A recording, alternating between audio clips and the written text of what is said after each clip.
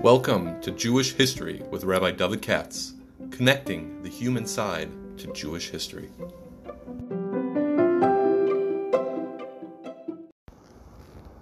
For sponsorship opportunities or to support this podcast, please visit our donate page at www.support.rabbidavidkatz.com.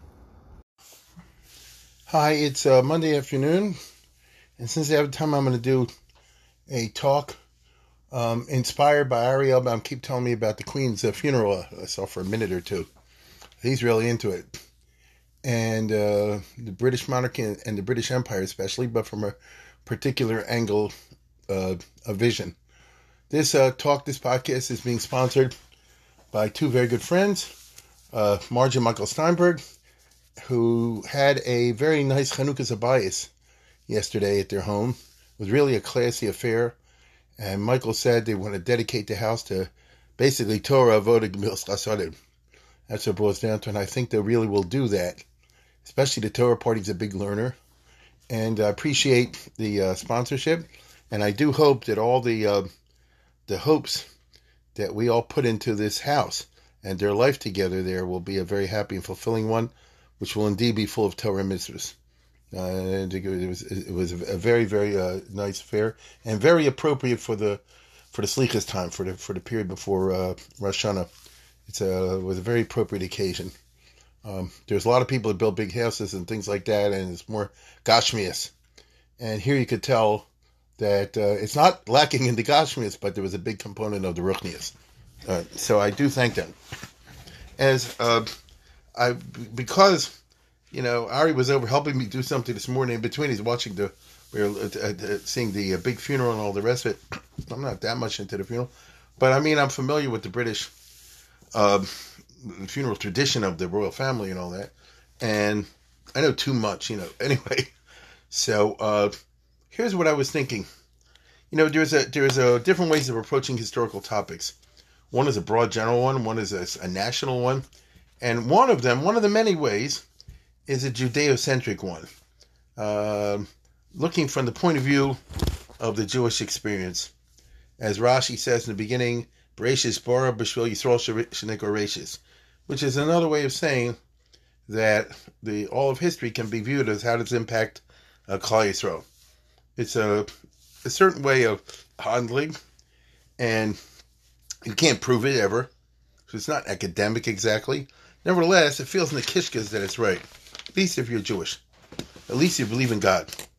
And therefore, you don't look at events happening as perhaps a regular secular view of history, which is a never-ending movie. Everything is contingent. This happened. Listen, I don't know what's going to happen in between Putin and Zelensky. Maybe it'll go this way and that'll happen. Maybe it'll go that way and this will happen. Let's wait till tomorrow and see what's happened. Today, the Ukrainians are winning. Tomorrow, the Russians. Who knows what happened the next day? That's one way of looking at it. And then what a historian does, just look back and try to connect the dots. Alternatively, and there are many ways of doing this. Alternatively, one of the ways is to say like this: when you look back in the sweep of history, has it affected the Klal Yisrael? Can you see a method in the madness, a divine plan, or something like that, without being overly verfrommt or sweetie? And in the particular issue I was thinking of, because of the Queen and now the new King, is the British Empire, which is a very interesting phenomenon, because the British Empire, when looked upon historically, is like a balloon. All of a sudden it blew up, and then all of a sudden the air came out. It's quite remarkable. You understand? The Russians built an empire all the way to across Asia, to up to Alaska. I mean, long ago, and they still have it. There are many other countries. China has an empire. They're still holding on to it. They conquered this stuff, Tibet and these other places, in Central Asia, and they still hold on to it, and have for many centuries. The British Mamish came and went. It has 5 minutes, as they say, 5 minutes of fame. When it was during those 5 minutes, it was extraordinary. But then, like I say, the gas went out of the balloon. And it's most remarkable that it happened this way, and that it coincided or perhaps it's not a coincidence, with a remarkable impact on Klal Yisrael. I'll tell you what I mean. This is a certain way of looking at things. My favorite story along these lines, I read many years ago, when having to do with Denmark and Sweden. If you know your history of Europe in the early modern period, you may possibly know, I don't expect most people do, that once upon a time half of Sweden was part of Denmark. The southern half, Scania, So once upon a time, a substantial portion of the country called Sweden today was part of the Danish kingdom. But a point came in time in the 17th century when the Swedish became the most important military power. Believe it or not, Sweden, from Gustav Adolf and afterwards, was for a while a big European power with like the best army, or one of the best. From Gustavus Adolphus till Charles XII, for those who care. And you don't understand European history unless you know the geography. It's always changing, But make a long story short, in the 1650s or 1660s, I forget, the Swedish king conquered the southern half of what's today Sweden, of Scania, and busted the Danes. And the Danish had to surrender it. And ever since then, that whole area is part of what we call Sweden.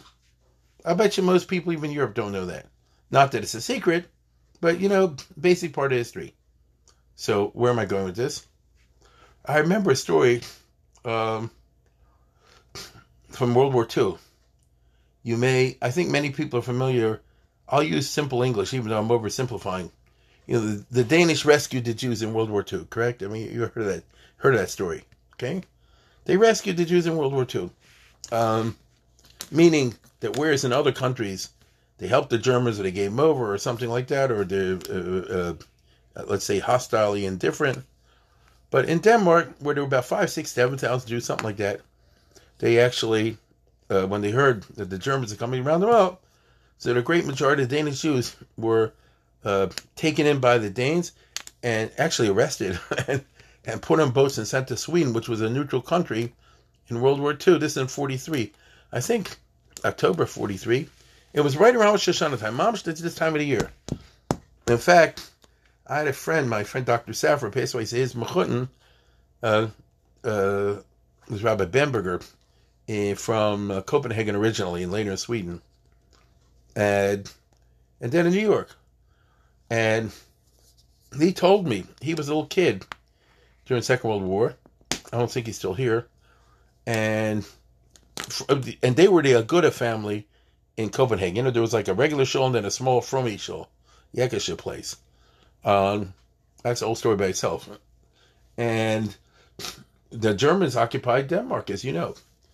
But from 40, 41, 42 into 43, it was not so bad. It was just bad. But then came 43, and at that point, by the middle of 43, they had wiped out all the Jews elsewhere in Poland and so forth. And so they said, what about the Jews in Denmark? And his family was one of them.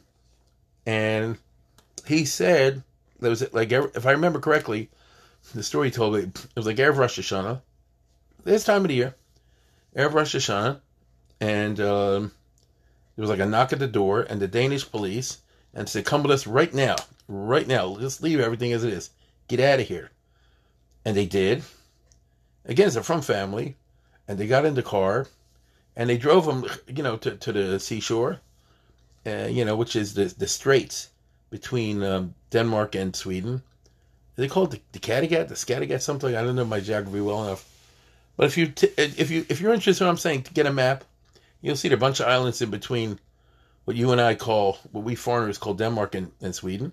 And it's not so far, so you get on the boat, fishing boat, whatever, and you go not too far away, and all of a sudden you're in Sweden. And that's how they're rescued and they didn't get killed. Okay? Now I want to make a point, and that is, this is a story he told me. And it was, like I said before, it was right on Erev Rosh Hashanah, and they just got out of there. And they stayed in Sweden until the war was over. So that's like October 43 until, I guess, May of 45, right when Hitler surrendered. I mean, when the Germany surrendered, it was dead. And then the Jews could come back to Denmark after the liberation. The British Army liberated Denmark in May of 45. Montgomery, and he said when they came back, I'm going to say something as a praise of the Goyim. Everything was exactly where it was before. In other words, the table was still set, as his mother done every Rosh Hashanah. The candles were in place. She never got to Ben Shalech because they got out of there. You see what I'm saying, right? All this stuff was exactly was before, which is pretty impressive. It means the neighbors did not rob the apartment. That's a high madrega. You understand? The neighbors did not rob the apartment. And he said when they went to the pantry, it was a forest. Looked like a jungle. What's the shot? The answer is potatoes. Get it? If you leave the potatoes alone long enough, they sprout. And next thing you know, it's like sprout. It's like a jungle. So the famous story is that was an old from Jew in Denmark and Copenhagen. And he was one of these guys that was rescued on every Rosh Hashanah, whatever. And he went over the other side into Sweden. And then he was safe. And then he said like this, now I understand a theological kasha I've always had. I think I read this maybe in Melchior's book, long ago, where the former chief rabbi of Denmark from the 50s, 60s, 70s, the old Melchior, not the one in Israel, he wrote it, I think. And he said there was old from Jew, and when he landed in Sweden, he said, now I have an answer to the kasha always bothered me. What was that? He says, I grew up a Danish Jew. He was a Shomer Shabbos, a from guy, but he was Danish. And it was really true of so many Jews before the First World War and those times. They mamish made it their business to be very, very patriotic. I think even if I don't tell you, the German Jews were very patriotic at the time of the Kaiser. In Austria-Hungary, at Franz Josef, they really were the countries that were willing to accept them. They're very patriotic. The British Jews also, and the French and so forth. So this guy was in Denmark, which by his time treated the Jews okay. That wasn't true in history. In the past, Denmark was very bad to the Jews, but not if you lived in Altena. It's very complicated. But anybody who's interested in the arcane question of the Danish attitude towards the Jews, you can get a famous novel, I forget who wrote it, called The Jew, from 1848. And I think the guy who wrote it was not Jewish, I think. And anyway, you see all the anti-Semitism there. But they changed. By the time you get to the 20th century, they were better. So this from Jew said, now I understand. I always grew up in Denmark. I went to school, and we learned the history, and we learned how half the country, because that's how big southern Sweden was, Scania. He said that's how half the country was lost to the Swedish. And they always said, Rebbeinu Shalom, Denmark is such a good country. Why did you punish poor Denmark? They should lose half the country, to the Swedes. I never could understand it. That's how patriotic he was. But now comes World War II, and now comes Hitler. I see that this was Bishvil Yisrael Shenikarash, Bishvil Klal Yisrael, because if the Germans would occupy Denmark, and Denmark would include 50% of what's currently Sweden, the Jews and Amish would be toast. And they'd never be able to get out of there, and they all get killed. So you arranged that King Charles X, or whoever it was, back in the 17th century, should conquer Scania, so that in the 20th century, guys like me would have a place to run away to and be safe from Hitler. Now you got to admit, that's a pretty doggone Judeo-centric point of view. Okay? Very Jewish. Now, along these lines, consider well, England historically never had a big empire. And suddenly they did. England was pretty much a small country. I mean, it's not tiny at all, but England historically was a small country. And to the degree that they were interested in expansion, it was under what you call the UK. In other words, they wanted to take over Wales, which they did in the 13th century. And then up and down, in and out, Scotland, that's a whole parsha by itself. And eventually Ireland. So, okay, that's how they projected their imperialism, let's put it that way. And they got away with it. But that's not an empire around the world. And frankly, none of that concerns Klal Yisrael. Whether or not Oliver Cromwell did this or that in 17th century in Ireland, and Drogheda and all this, what's that got to do with us? However, starting around the late 1600s, I suppose, something like that, middle 1600s, England started to expand around the world. Okay? Now, I'm not going to give a whole arichas on this, but just take it from me that in the 1700s, 1800s, it was crazy. It blew up like a balloon. The British explorers and conquerors and adventurers took over huge parts of the planet Earth. Okay? You don't need me to tell you, in North America, originally the 13 colonies were English colonies. Almost all of them. And they messed up with the United States. Now, as they got the Americans angry at them, they had a revolution. But nevertheless, with English, and the English had Canada, and that they took to the Pacific, to the Pacific Ocean. So it's a gigantic area, just little England, whole guns Canada, plus, the Newfoundland and all that other stuff. And then, for a whole kind of various reasons, already they grabbed Gibraltar during one of the Spanish Succession War. Just happened, derech agav, if you look how it happened. And eventually, of course, they took India.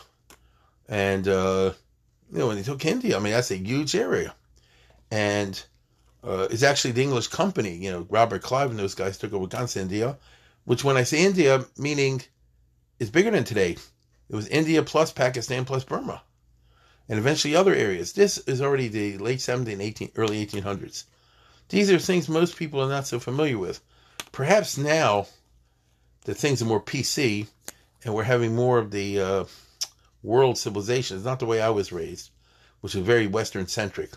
But now the narratives are given, taken to Asians and so forth. So maybe all this is better known. Perhaps yes, perhaps no. But every time, what happened was England used to get into wars with the Spanish and the French because the interests of England were to maintain a balance of power. It's not the largest country. There are other countries that are large and possibly could be so large as to dominate the European continent and therefore be a superpower and then threaten England. So to prevent this, the basic logic of England was always to maintain the balance of power. So find out which country is the strongest and then team up with the other countries to make sure that strongest country doesn't become too powerful. So basically England's policy was to block. You understand? When the Spanish were getting very big, like in the time of Queen Elizabeth I, so they blocked that by teaming up with others. And in the 1600s, 1700s, when it was France, and France had a shot at becoming superpower, so they always teamed up with others to block France. And it was a very successful policy. Okay? It was a very successful policy. And as long as England and her statesmen made sure that nobody in Europe got too strong, you could have continual peace in Europe. That's basically the story of the 19th century. Now, Russia was possibly a problem, but, that's complicated. Now, here's the thing. As a byproduct of these wars with France and Spain, the English picked up here and there Carca. They had a war with Spain, they took over this part. They had a war with France, they took over that part. And especially France. The French used to have Canada, and the English took the whole business over. The French used to be partially in India. To prevent that, the English took over the Gans India. Okay? And other places like that. So it wasn't part of a deliberate plan. A very famous English historian, it was either Macaulay or Seeley or something like that, probably Seeley, said that the British Empire was acquired in a fit of absent-mindedness. I think that's how he put it. Very famous. Meaning it wasn't part of a plan. The Japanese had a plan. The Germans on it had a plan. The British just, as a byproduct of this war, a byproduct of that war, ended up owning huge parts of the globe. And, they took over Australia, that's a whole continent, and eventually New Zealand. And then after Napoleon, they picked up South Africa, and so on and so forth. So the next thing you know, this little country, because England's not big, owns a huge piece of the world. Now, this only increased in the 19th century because they consolidated, the Indian Empire and places like that, and they expanded into the Far East. That's where they got the Hong Kong, for example, and all that.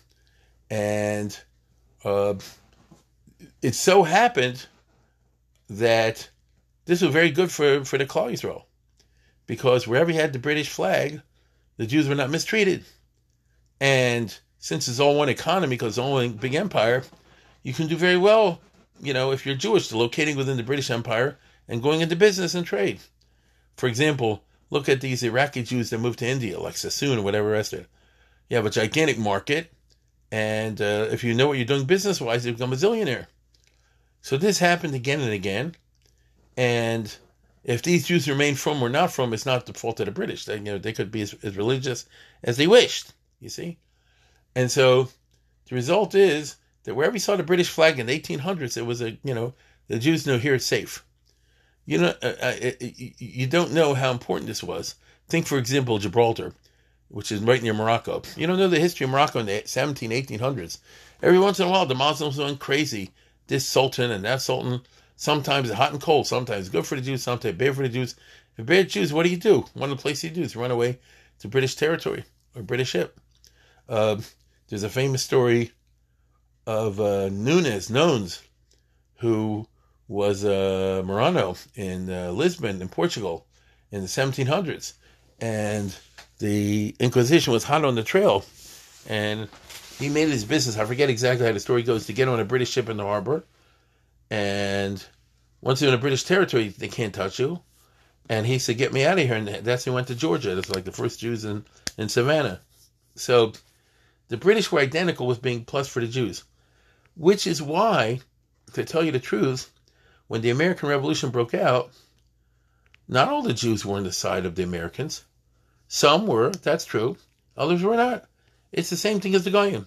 John Adams famously said that at the time of the American Revolution, it was 1/3, 1/3, 1/3. 1/3 was for the American Revolution, 1/3 was for England, and 1/3 was sitting on the fence to see who wins. I'm sure there were about 2,000 Jews total in the whole America at that time. 2,000, it's nothing. I'm sure some of them were this way, some were that way, and some were in the middle. Just to give you an example. There was a Jewish community in New York. If you know your American history, the British occupied New York for most of the American Revolution after the Battle of New York, of Long Island and Washington Heights and so forth. And those Jews were not mistreated by the British. You see? So it's complicated. Now, England, therefore, appears on history with a gigantic territory in the late 17th, especially the 1800s. What generally most people call Victorian era. This is huge because it means that this small country now played an oversized role in international affairs. And if they wanted to, they could help. If they wanted to, they could hurt the Jewish cause. And indeed, I'll say it again, wherever the British set up colonies, I'll give you an example, say next to Yemen. There's two parts of Yemen. The Yemen that you think of and the other one. The Yemen you think of, there were Jews there and all that. But next to that is something called Aden. And the British took it over as a colony until the 1960s. And believe you me, the Arabs many times want to make the Arabs many times want to make pogroms against the Jews for this reason or that reason. And because the Britain was ruling there, it didn't happen. You see? Now, in the late 1800s, all of a sudden Africa became desirable. Okay? Nobody wanted it before. In the late 1880s already, all of a sudden all the European countries started grabbing a piece of Africa. So England took a big chalik. And that made it even bigger. So if you get to the world, let's say in 1900, when Queen Victoria died or all the rest of it, England has like a gigantic territory. And therefore they have gigantic power over and beyond, from that of a small country. That has affected Jews. This isn't what enabled or made it possible for England to give Eretz Yisrael to the Jews, which is what happened, which is an extraordinary story. Despite all the caveats and the problems, the bottom line is that in World War I broke out, which was a stupid war beyond belief. Everybody knows that. They shot the Archduke here, and therefore this happened, and that happened, that happened. And next thing you know, everybody's at war, and England was also at war. And the British had a very hard time with fighting the war. And as part of that, part of the politics is the issue of the Balfour Declaration. Whatever the politics is, you have an extraordinary event from the Jewish point of view. One of the largest countries, which has an empire goes from all over the world, said that if we win the war and we get Eretz Yisrael, we're going to give it to the Jews in some fashion. No, that's the Balfour Declaration. Now, I know there were complications, and the Arabs and the Palestinians, I understand that. With all that, what I just said is extraordinary. It never was in history that a country said, I'm going to take over Israel and give it to the Jews in any way, shape, or form. And we acknowledge that the Jews have a right to this country in any way, shape, or form. And especially a Christian country, the Christians hold that they're the real Jews. Therefore, if Israel should go to anybody, should go to them. And such a country should nevertheless say, we recognize that Klal Yisrael has a real right to this. That's what Balfour said. And therefore, we'll establish a national home for the Jews. And if you know the history of the Balfour Declaration, it was the Jews who messed it up. The British were prepared in 1917 to use the following words. If we win the war, we will give Eretz Yisrael as a Jewish state. They were ready to write those words. It was an assimilated Jew and his friends who blocked that. Montague. Edwin Montague, who was in the British cabinet. He was Secretary of State of India. At that time India was like a ministry in the government because they ruled the Indian Empire. And he was a super anti-Zionist Jew, a really genuinely self-hating Jew. His father was a weirdo, Orthodox Shomer Shabbos Jew, but a weirdo and a half, Lord Swathling. And he wouldn't let our hero, he wouldn't let his son marry this shiksa. She was like a famous party girl, Edwina Stanley. I'm telling you, you can have a movie out of this. It's a movie. It wouldn't be a from movie. And he wanted to marry her. I'm not 100% sure why he wanted to marry her, because he was gay as a goose. But whatever the case is, he did. And they eventually got married. But she had to convert first. Otherwise, they would get no money from the father. The father left that in the will. If he marries out, he gets zero. And he, like all these sons of rich guys, he didn't know how to make money himself. He knew how to live off of Papa's dough. And so, she converted to Judaism. You can imagine how, and she did it through the United Synagogue. I mean, it was a best-in conversion, but you can imagine this party girl. And she's a Stanley, too. If you know the British aristocracy, that's the top of the top.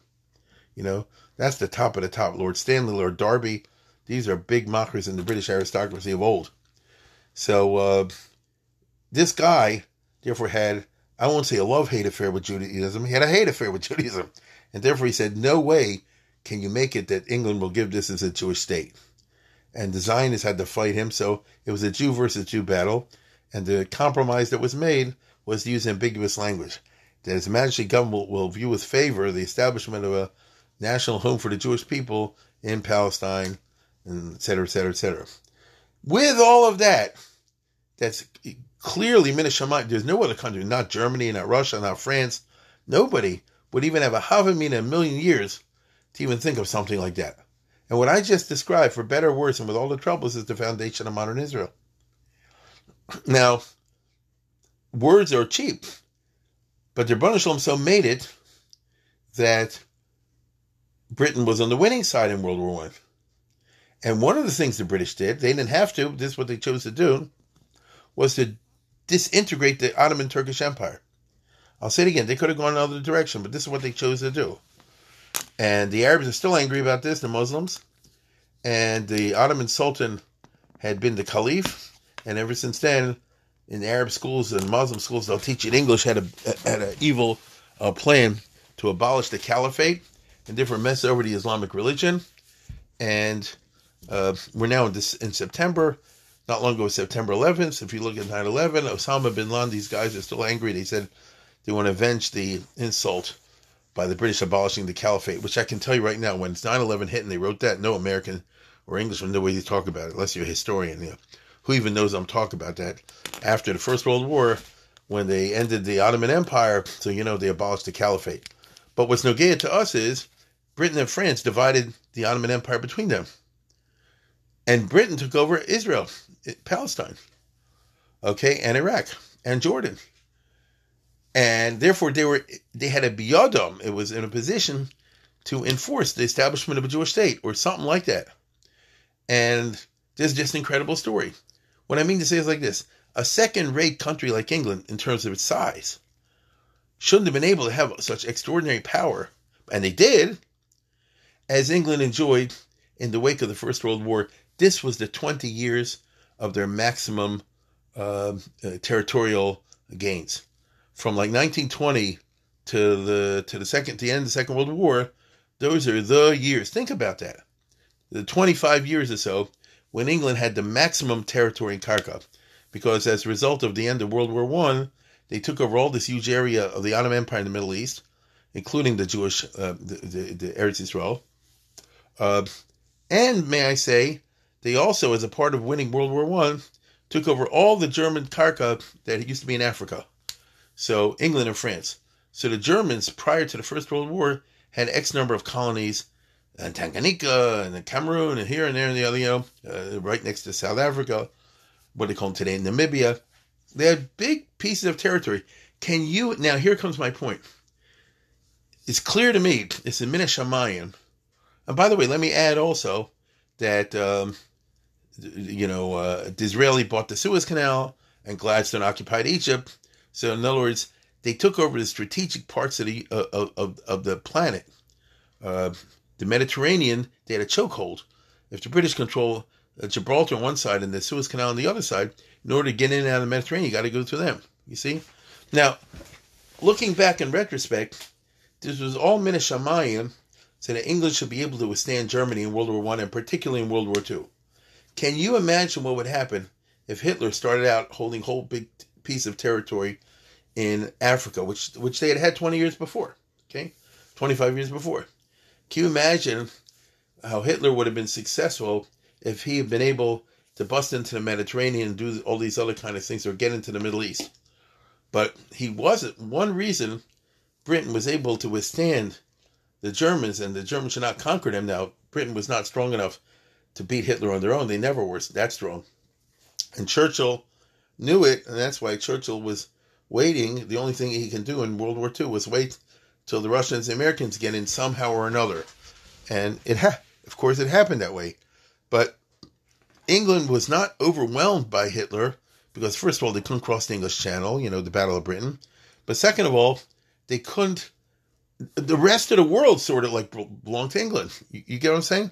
There's all the resources of Africa and of Asia and the South Atlantic and all the rest of it belonged to England. Even so, they had a very hard time. But can you imagine if they had not controlled all that stuff? They would definitely have gone down because they weren't strong enough to withstand Hitler. It's quite extraordinary. Consider the following. The Germans took over, I think you know this, the Germans took over the whole of Europe, right? I mean, Hitler either occupied or controlled all the countries in Europe, Central Europe, the Balkans. So he took over Bulgaria and Greece. What's to stop him from driving straight into Israel or to the Middle East, at least, to Syria and Iraq and all the rest of it? Only because Turkey was in the way. And Turkey was, always, playing defense. Who's going to win will join the winning side. So notice it was very close that Hitler could have just simply rolled into the Middle East. Had he made the decision, which he didn't do, just to attack and occupy Turkey, they probably could have done it. And then go right there, be in the borders of Eretz Yisrael. It happened differently with Rommel and all the rest of it. But what's the shot with Rommel and battles like El Alamein? The British were able to keep Rommel from the Suez Canal, meaning from getting hold of one of their choke points, one of their strong points, because that would have been the end.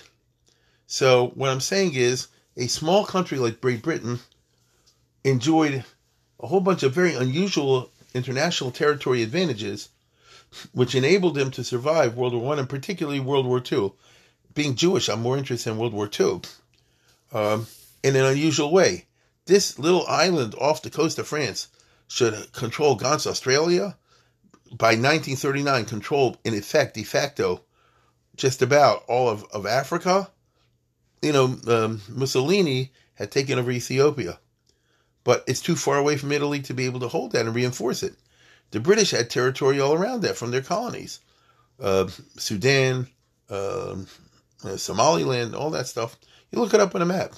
And therefore, the British were able to finish off and conquer the whole Italian holdings in Africa. It's again and again, you saw that their territorial advantages were just built in because of the history of the last 100 and 150 years, gave Britain an extraordinary advantage in all these things. Enabled them to survive Hitler. Didn't enable them to defeat Hitler, but enabled them to survive Hitler until the Americans and Russians got in, and then they could actually take on and defeat Hitler. So it's a very, very interesting story. And you see it was Min Hashamayim, at least to me it's clear, because watch this. When Hitler was finally destroyed and killed, and Nazi Germany was totally busted up, and all the rest of it, so the British Empire had served its purpose. May I say, by that time they already had 500,000 Jews in Palestine, so that was enough to make at least a start for a Jewish state. What did the Rebbeinu Shalom do?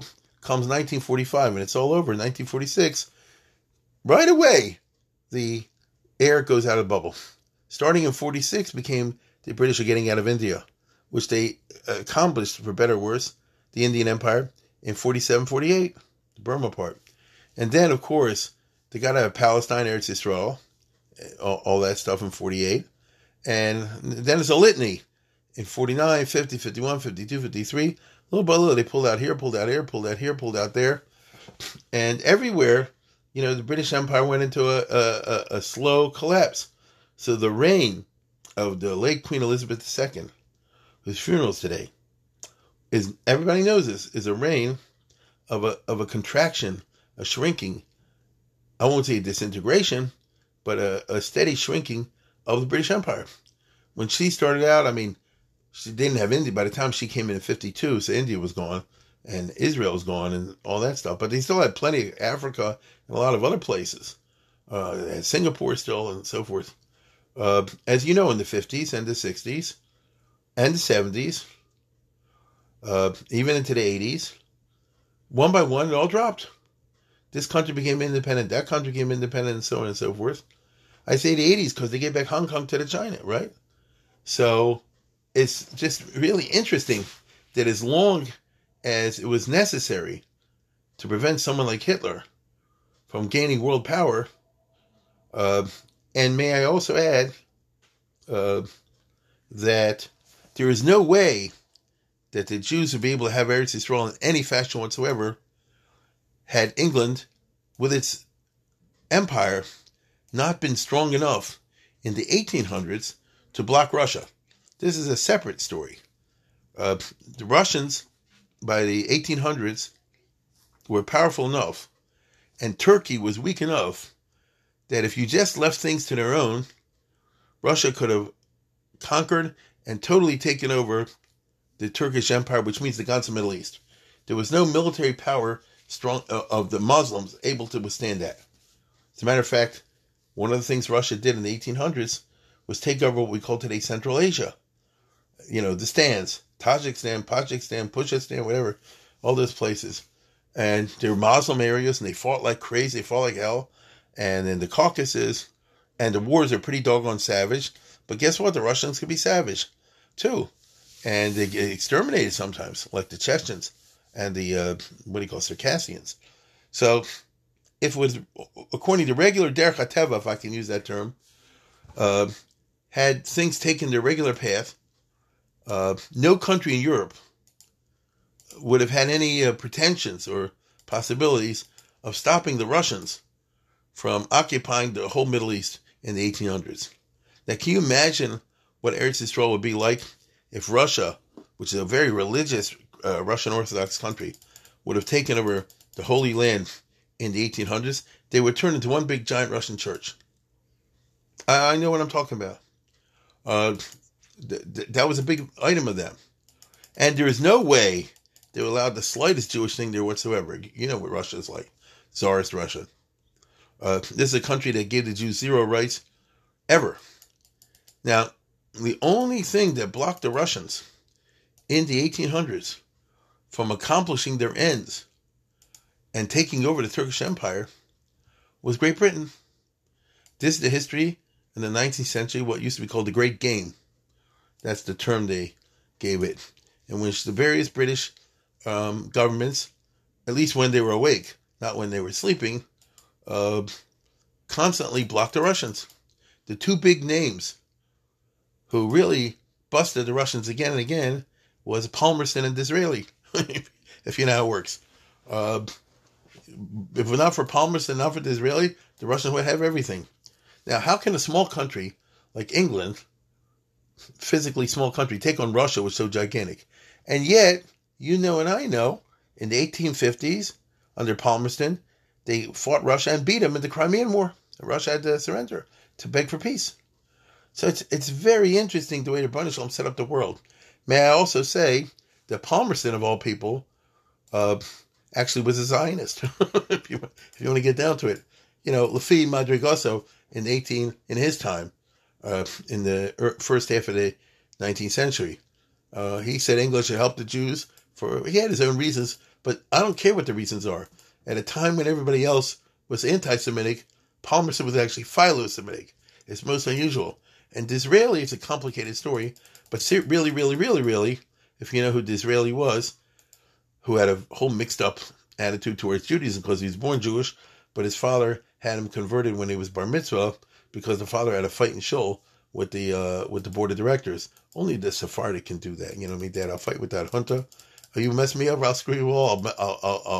I'll convert my children. But whatever the case is, with all of his mishigas, and if you know closely the biography of Disraeli, who was a member of the Church of England, when his guard was down and he thought it was safe, he would talk about the fact that he said, Eretz Yisrael should be a Jewish state, and we could set up the economy this way and that way.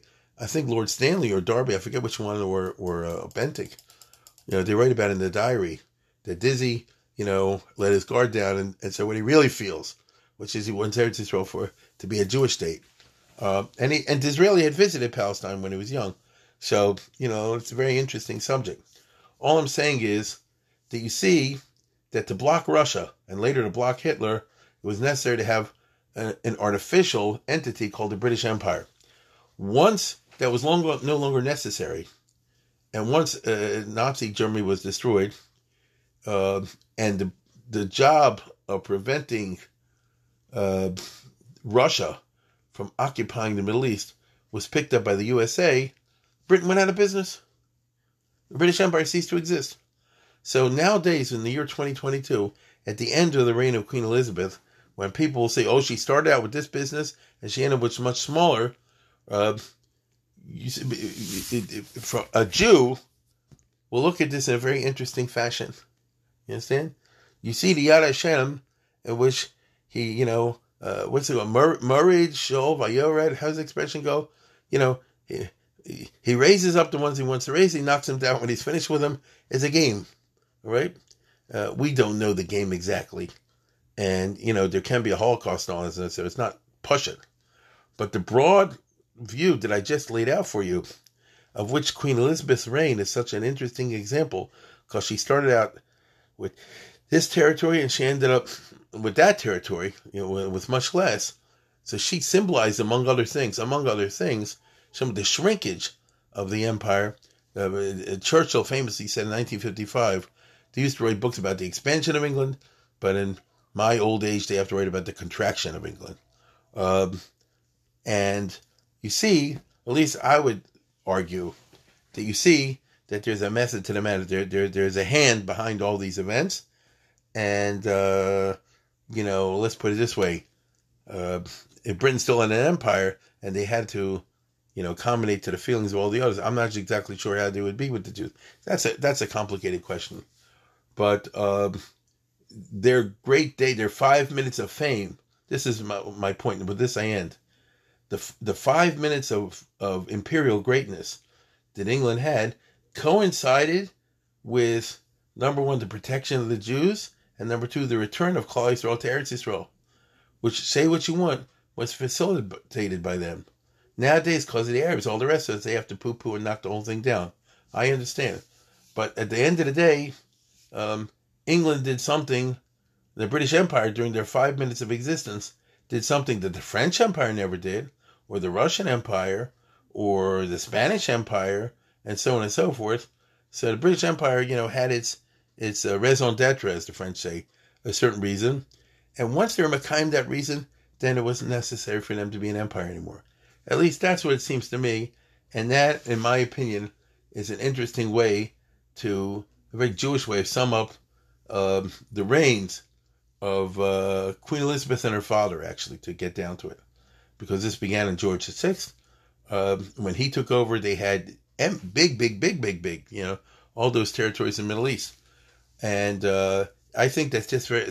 I think that's something that's very interesting from the point of view of the way the Rebbeinu Shalom runs the world, and therefore this little talk I just gave is not out of place in the days before Rosh Hashanah when we're about to have all these prayers in which we say Hamamlech Malachim V'lo Hamalucha.